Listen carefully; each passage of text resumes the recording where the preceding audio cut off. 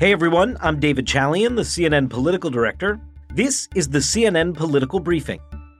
Here's what you need to know in politics for Monday, August 2nd. The Biden White House becoming consumed with all things COVID again before the rise in cases consumes it. It's been a while since we have done sort of a daily look at the political fallout of the coronavirus, and yet that's where we are. For several days of the last week, we've been talking about this because that's where America is right now, with this new surge in cases, largely in unvaccinated America. And, half the country is unvaccinated, and they are dealing with a real COVID crisis, a summer surge here. And the White House is working overtime right now to make sure that they're not seen as sitting idly by. So what does that mean? Well, as our White House team here at CNN reported today, the president's schedule itself shows the urgency around COVID-19 right now in a way that it hasn't for several weeks. Today, the president is meeting with his coronavirus task force. They spent the weekend reviewing the latest data. The team is going to update Biden, and then they are going to do a public briefing, taking questions from reporters. You may recall, this used to happen 3 times a week at the beginning of the Biden administration. That's been dialed back recently because the administration, according to our reporters, thought there wasn't as much a need for regular updates as it looked like the virus was being defeated.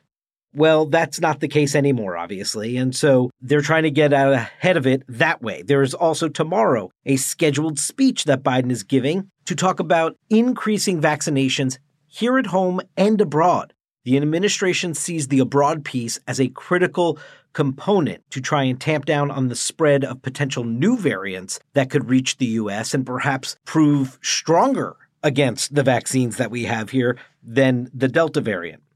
On Wednesday, Joe Biden is expected to meet with Dr. Eric Lander. He's the director of the Office of Science and Technology Policy. This is to discuss his plan for preparing for future pandemics, not the current one we're dealing with, but as Joe Biden has said all throughout, there is an inevitable next pandemic that we will have to deal with, and how we're fortifying for that inevitable moment is going to be on the schedule for Wednesday. And then the White House says they can even add more to his schedule later in the week, depending how the news plays out. Now, this is all as the administration itself is getting more aggressive in its messaging.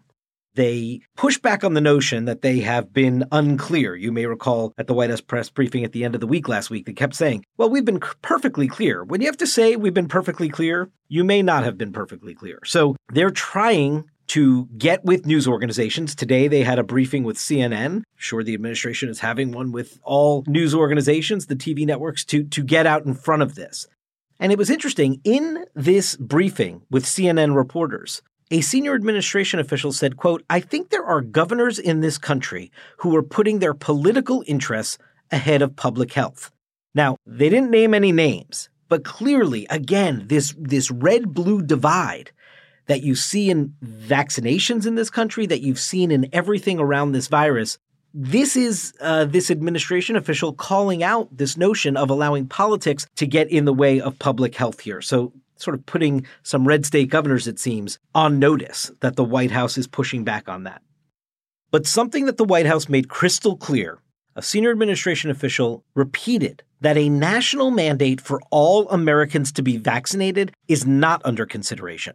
The White House has determined that is not within President Biden's power.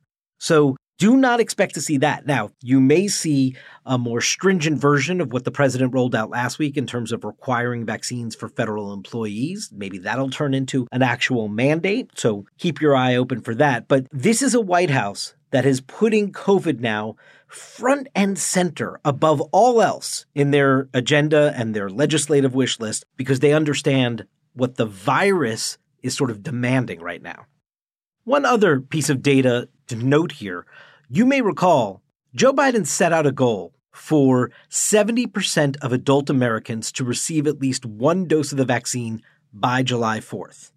Well, today is August 2nd, and today the White House data director for COVID-19 announced on Twitter that the U.S. has hit that mark, 70% of adults with at least one dose of a coronavirus vaccine.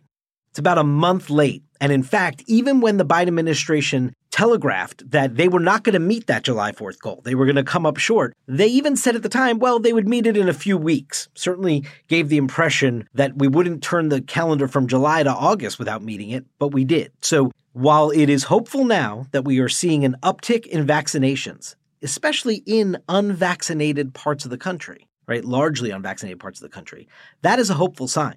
But what you see right now is a Biden White House, a Biden administration significantly ramping up their efforts because there's only one way through this, and that is through vaccination. And so they are going to pull every lever possible to make sure that more and more Americans continue to get vaccinated. That's it for today's political briefing. Thanks so much for listening. And please take a moment and be sure to follow us wherever you get your podcast. We'll talk to you tomorrow. Over 37,000 companies have already made the move to NetSuite. Backed by popular demand, NetSuite has extended its one-of-a-kind flexible financing program for a few more weeks. Head to netsuite.com/briefing. netsuite.com/briefing.